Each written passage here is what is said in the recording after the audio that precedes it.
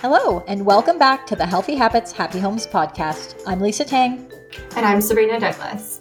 We have something special planned for the last 2 episodes of this season. Lisa taught a nutrition communication course this past fall, and the students had the opportunity to create a podcast on a nutrition topic. And something super fun, Sabrina was the teaching assistant for the course. So Sabrina, we are a dynamic team both here and in the classroom. We turned this assignment into a bit of a challenge, in that the winning podcast would be aired on the Healthy Habits, Happy Homes podcast. Today we're bringing you the first 2 winning episodes back to back. The first of these 2 episodes is focused on sugar intake and adolescence, and the next episode will take a deep dive into sugar intake and younger children. And as a sneak peek, 2 weeks from now, we'll have 2 super interesting episodes focused on reducing sodium intake for the whole family, and some of the recent research related to alcohol and teenagers. So without further ado, let's dive into the first episode.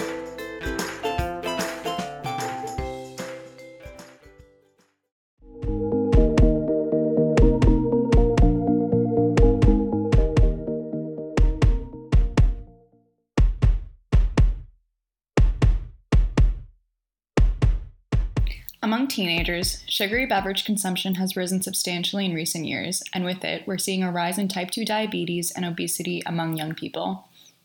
Our goal here today is giving parents the tools and knowledge they need to set their kids up for success. Today, we're very lucky to have Stefania Palmeri joining us. She's been a registered dietitian for nearly 10 years, and her non-diet approach focuses on nourishing the body and building a lifelong healthy relationship with food. Welcome, Stefania. I'm very happy to have you here to discuss why teenagers are drinking so much sugar and what we can do to intervene. So to start off, why don't you tell us a little bit about yourself and your work? Thanks, Vanessa, and happy to chat with you this morning about sugary drinks and adolescence. It's definitely a hot topic in the health community. So just a little bit more information about myself. As you mentioned, I am a dietitian for nearly 10 years in the field now. And I've worked across a number of different areas of practice, whether it was corporate care, inpatient care to some degree, outpatient seniors programs, and where I currently am at is actually in 2 different roles. So I work with a pediatric obesity program in a hospital centered out of Scarborough in Toronto. And I also run my private practice virtually. So a lot of the families that I deal with are actually these kids and teens that are struggling with sugary beverage consumption and struggling with how that's impacting their overall health. It sounds like you have a lot of experience that's very pertinent to the issue. And I just want to start off by asking, so everyone's drinking more sugar these days across all age groups, but why do you think that this is such an issue for teenagers in particular? I think, you know what, it's not even just with adolescents per se. I think it's across the board, across the lifespan issue. I think sugary drinks taste good. Sugar tastes good. And that's just an instinctive part of how the human brain is wired, how our palate is wired. They taste good and they're easily accessible. So I think for adolescents looking to fit in maybe with friends and finally getting they're having more independence in terms of access to money, spending on food, right? Like this is something that's really exciting and it tastes good. So it's, I would think, a pretty easy decision for them to go for those kinds of beverages. Mm-hmm. Right. So you mentioned friends, and do you think that vulnerability to peer pressure has a role? I think so. I think even with families that I work with and the adolescents that I work with, a lot of their habits are built around routines with their friends. So whether it's being out on the weekend or their first part-time job, for example, I have some clients that their first job is at a McDonald's and they get discounts on beverages and fountain drinks, right? Or I think actually they get unlimited refills. So there's things as part of their environment that are promoting those drinks. And I don't know about you, but I often see it, kind of driving home in the after school period, puddles of teens outside of bus stops waiting for their ride home. And they've all had, a drink or a dessert purchase from a Tim Hortons or a convenience store. So absolutely, there is something about the, peer relationships that can drive that behavior. Obviously, we're trying to help parents and give them some tips on how to help their kids consume less. But do you, given that kids spend such a large portion of their time away from home, usually at school. Where do you think the issue really stems from, at home or school or work? So to be honest, I would think it is more of a home issue. So there was one study done, I believe it was back in 2018, a Compass study. I don't know if you're familiar with it, but it was looking at sugar sweetened beverages in adolescents in Ontario and Alberta. And what they found was that a lot of the beverages are happening off-site. So on weekends and with peers. It's not necessarily happening in the school setting. And so I don't know that it's a school issue. I think we've put in policies in place to limit what cafeterias can serve, vending machine access, right? Like what is available to them in that immediate proximity. But then when they're off campus, that's kind of beyond the school's control. So I kind of look at adolescent, that time span in their life in two different divisions. So there's kind of early adolescents, 13, 14-year-olds that still might have some influence from parents in terms of access to money, control over food. And then I'm looking at adolescents as in 15 and older, where there is a little bit less of that control and it's more of a partnership with parents. So when I'm catering my education more towards that younger adolescents, what I often reinforce is that division of responsibility. So there's a framework from Ellen Satter, who's a dietitian in the States, and her framework states, in any feeding dynamic, the parents or caregivers are always responsible for what, when, and where the food is offered. And the child or teen's decision is basically, do I eat and how much do I eat from what I'm served? So for the younger teen population, I do reinforce to parents that ultimately how we help our teens is for them to take control and support them, whether it's not having them in the house, whether it's limiting access to disposable income. Like a lot of our teens will ask parents for lunch money. Maybe it's about giving less lunch money. Maybe it's about only giving lunch money on certain days. And the agreement on the other days is you pack from home with a bottle of water, right? Now, with the older teens, that's a bit harder to do because they do have disposable income on their own. They get birthday money. They have money probably from allowances. And it is harder to tell a 17-year-old, well, you can't spend what you've earned. So I think that becomes more of a partnership with parents. It's almost like I look at it like you're taking the training wheels off. You've tried to help to get them to that point in terms of healthy eating behaviors. And now you're coaching them on how to figure it out themselves.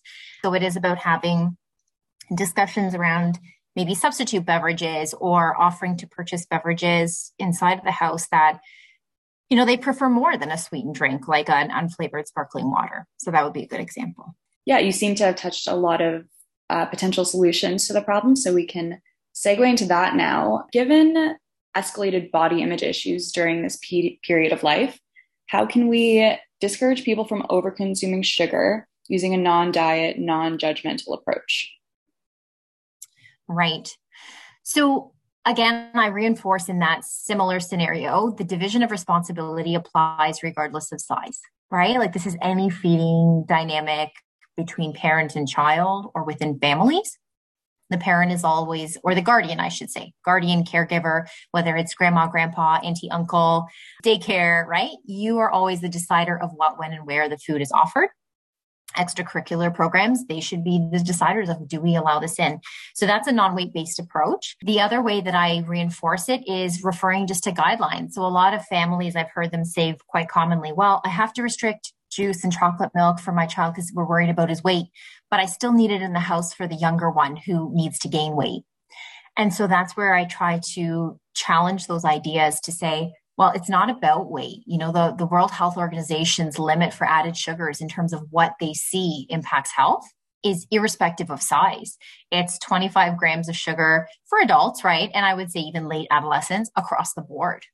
So sometimes reiterating it that way to families seems to stick a bit more of, okay, this isn't about calories. It's not about weight loss. It's about, that's the tipping point before we start to see negative health outcomes. So that sort of segues into my next question about what the role of parental modeling is here. I mean, how much do parents have to take it upon themselves to learn about the issue and to not be seen drinking sugary drinks in front of their kids? 100%. I'm definitely a big advocate for that. And I think one of the tricky things in family dynamics is, I've had conversations with parents saying, well, why do I have to stop drinking what I like? They should have more self-control. They should know this isn't good for their body. When I was their age, there's a number of different reasons. So making change trickle down to an adolescent client or patient also targets the parent and addressing their health beliefs and addressing their motivation to change. Sometimes if they are quite resistant to changing their beverage consumption, then what I do ask them to do as a compromise is at least to do it away from their teen. Mm-hmm. So for example, I've had parents where they really love having their soda or their Gatorade or whatever the case is. And I say, I understand for your personal health, that's not something you're ready to change right now. But for the sake of your child, can you please do that at work? Can you do it in the car on the way home? Mm-hmm. Can you have it with your lunch away from your teen? And really try and keep that home environment really, really supportive so that they have a chance to make their own health decisions later on in life. If they choose as adults to eventually have a Gatorade or a soda, that's then on them. But right now, let's really prime it so that they stand a chance to having healthy habits now. Right.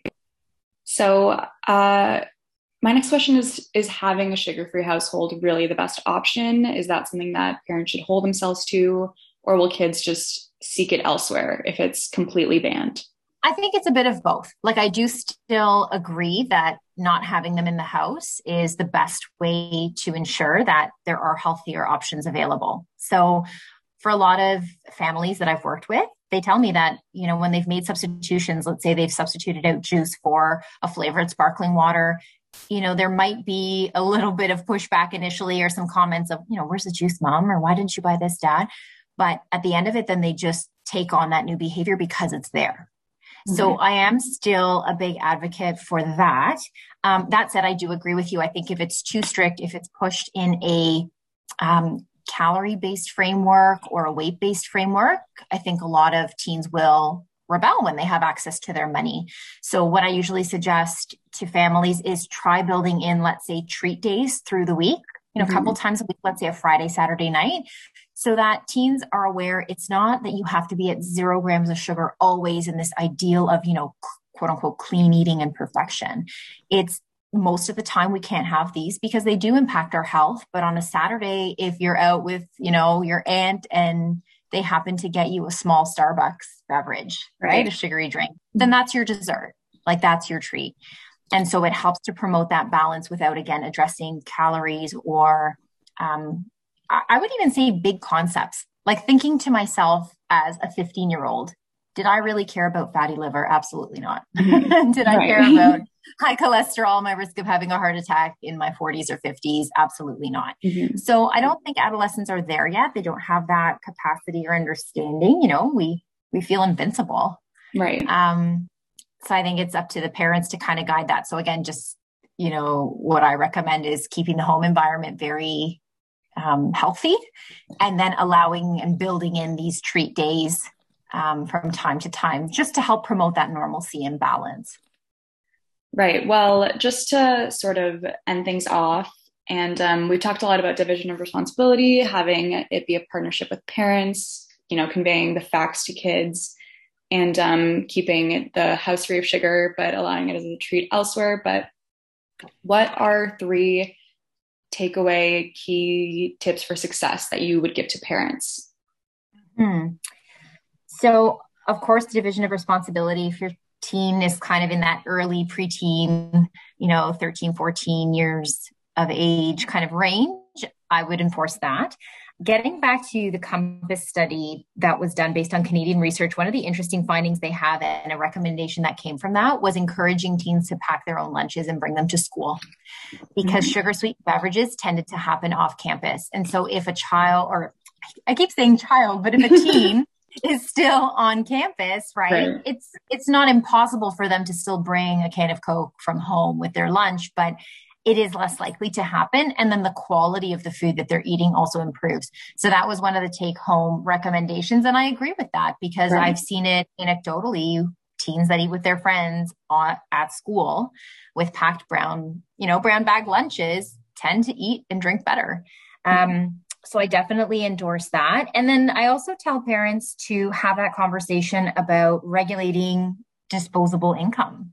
Mm-hmm. So there's different ways that you can allow your adolescent or your teen that social freedom to participate without being left out or feeling like they're, the only ones that can't go to their friends to Tim Hortons and so forth.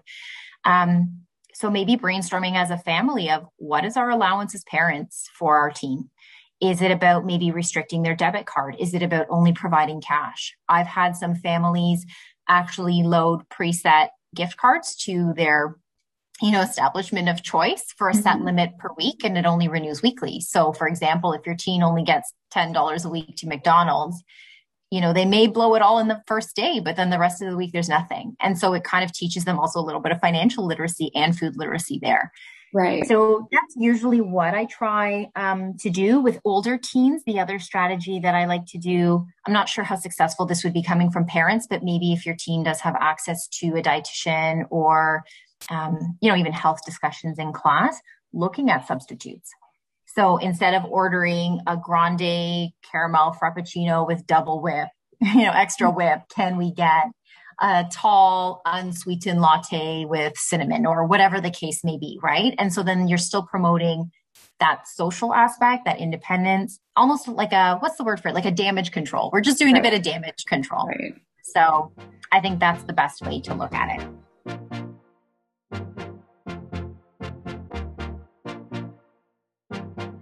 Thank you so much for joining me today, Stefania. Thanks so much, Vanessa. It was a pleasure being here. All right. Take care. Take care. Bye now.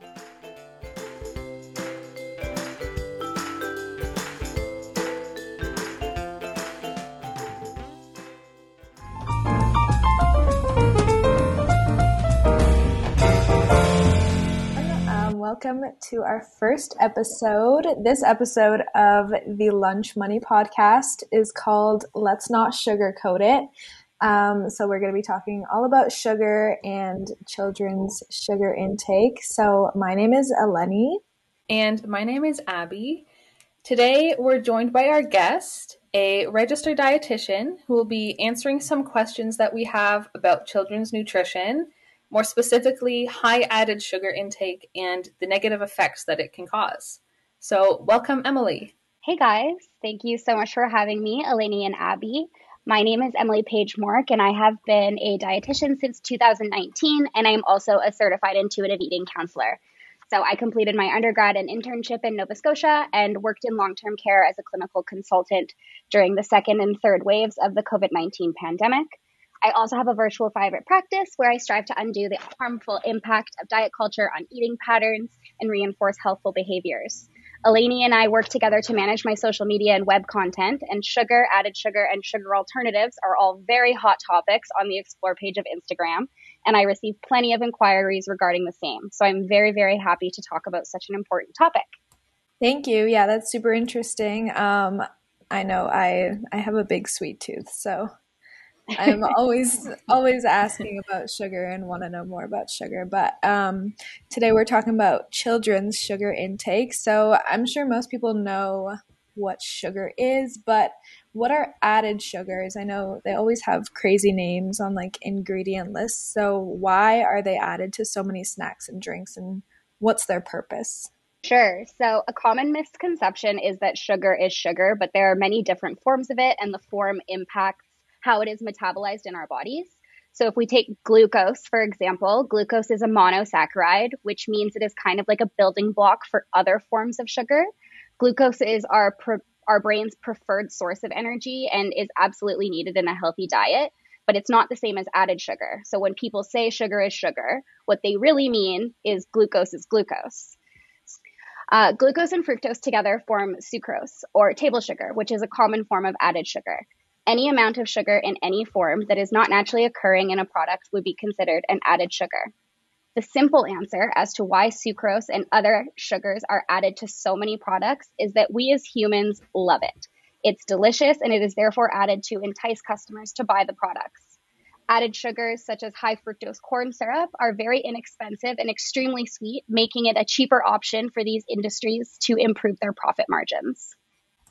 Wow, that's so interesting that there's so many different forms that sugar can take in our food, and that some people might know the term glucose, so they might just assume that glucose is all sugars, but that's not the case. That's really interesting. Why are these added sugars so bad? What is the difference between like a natural sugar and an added sugar? and sort of what are the negative consequences of these? For sure. So that's a really great question, Abbie.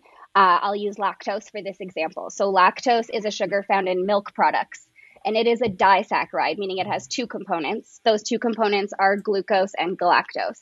So ultimately, sugars are broken down into their monosaccharides or their building blocks to be metabolized, and this is what causes our blood sugar to go up. So lactose is a great example of a naturally occurring sugar. It's part of a whole food with other nutritional components like protein and calcium. The protein in milk products slows the metabolism of glucose and galactose, causing a slower, more sustained rise in blood sugar. Fruit would be another great example of a naturally occurring sugar, and it provides nutritional components like vitamins and fiber, which has a similar effect as protein.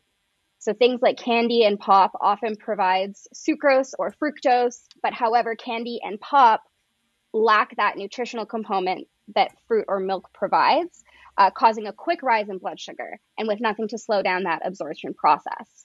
So we crave the energy we get when our blood sugar goes up, but the faster it rises, the harder it falls and the more we crave it.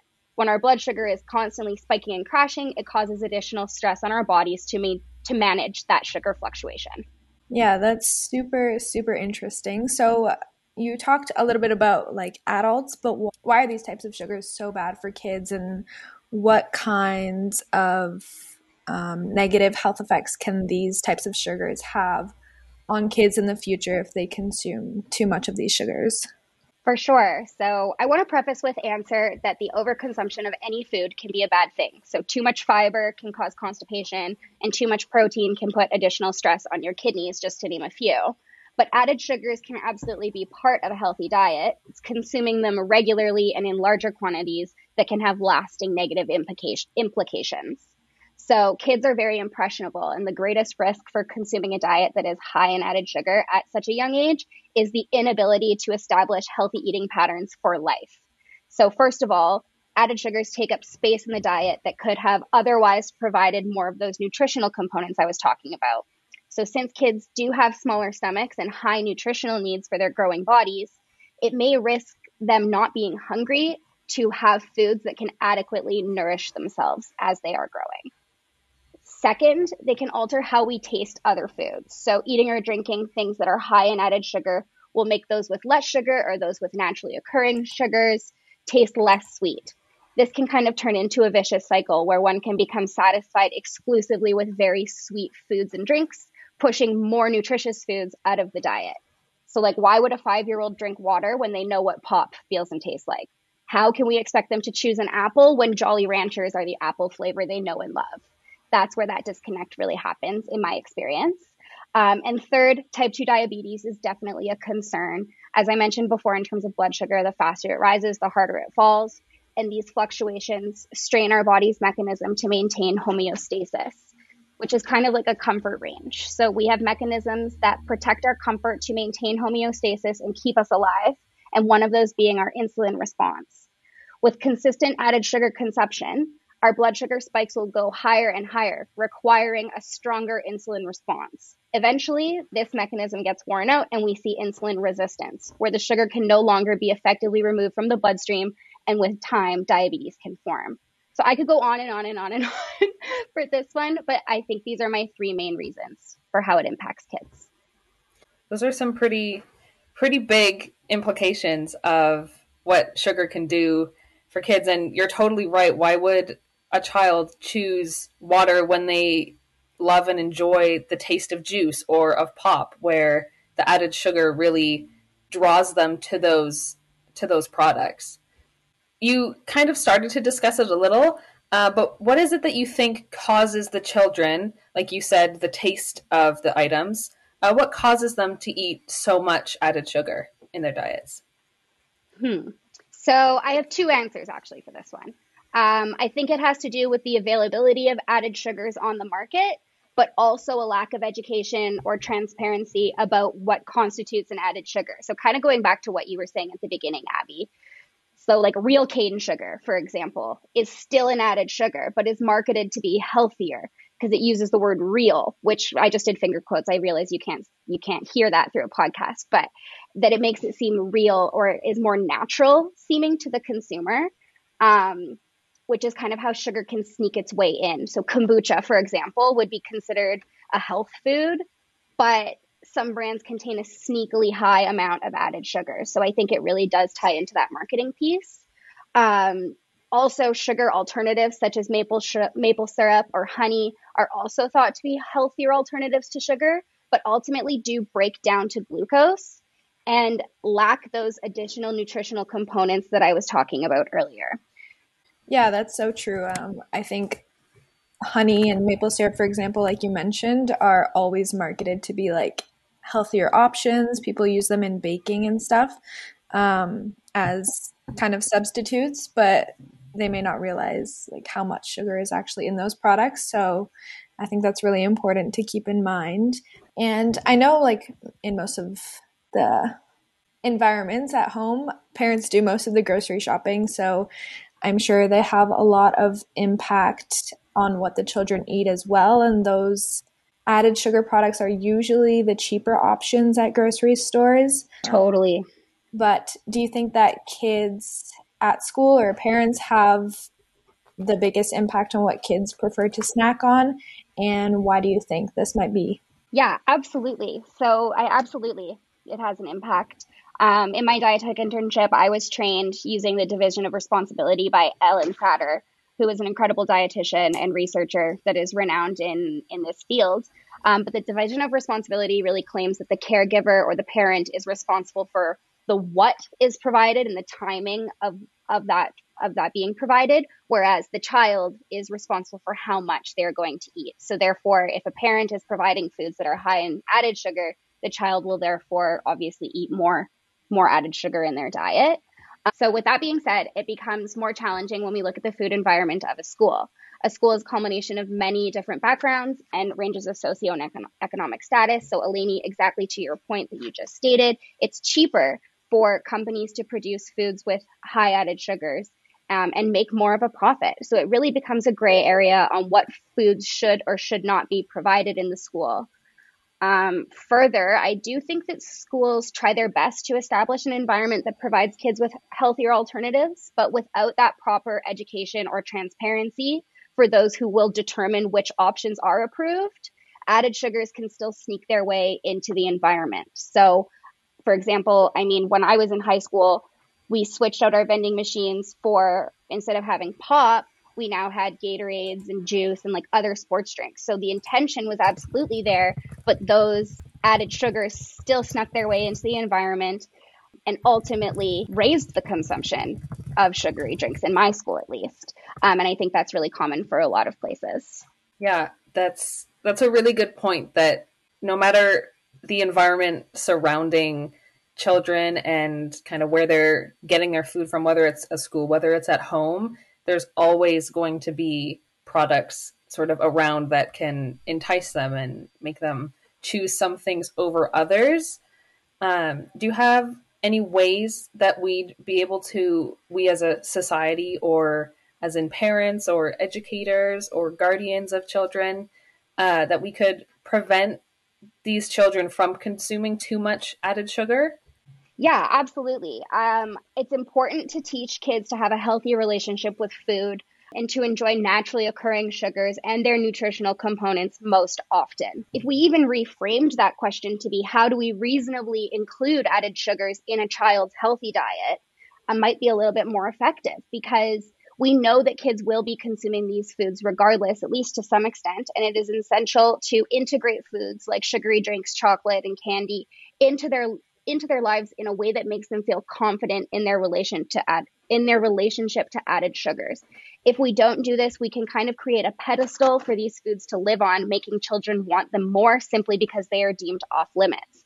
So as counterintuitive as it might sound, include added sugars regularly in moderation and include them paired with naturally occurring sugars and other nutritional components. So if you're incorporating these items into a diet that is already rich in vitamins and minerals and protein and fiber, it will help to mitigate some of those risks that I mentioned earlier. Like a fun-sized chocolate in their lunchbox paired with sandwich and a milk and the rest of their lunch is not going to harm them. And it is also going to teach them that it can absolutely fit into the rest of their healthy diet. So to sum up my recommendation, I would say look at what you can add to your child's diet instead of looking at what you need to take away. Adding more nutritious foods and including them most often will give them the best relationship to added sugars as possible. Yeah, that's a really great point. I know I've heard so many things about, the more you restrict food, the more you want it and the more you crave it. So I think completely cutting it out isn't the best way to go about it. And everything in moderation, like you said, a little fun-sized candy won't do anything if added into their lunch. So I think those are some really great tips. Thank you so much for all of this information and your input on this topic. It's been great hearing all of the information that you have and the ideas about how sugar affects children and how we can sort of start to flip the script and improve their intake while also not taking anything away and making them kind of deprived of the foods that they enjoy. Exactly. Well, thank you so much for having me today. This was a really great conversation. I hope those of you listening learned a lot about added sugars. And yeah, it was my pleasure. Thank you, Emily. So that was all for today's episode of the Lunch Money Podcast. We hope you join us for our next episode where we will be talking about sodium intake. And that episode will be called Why So Salty? So see you next time.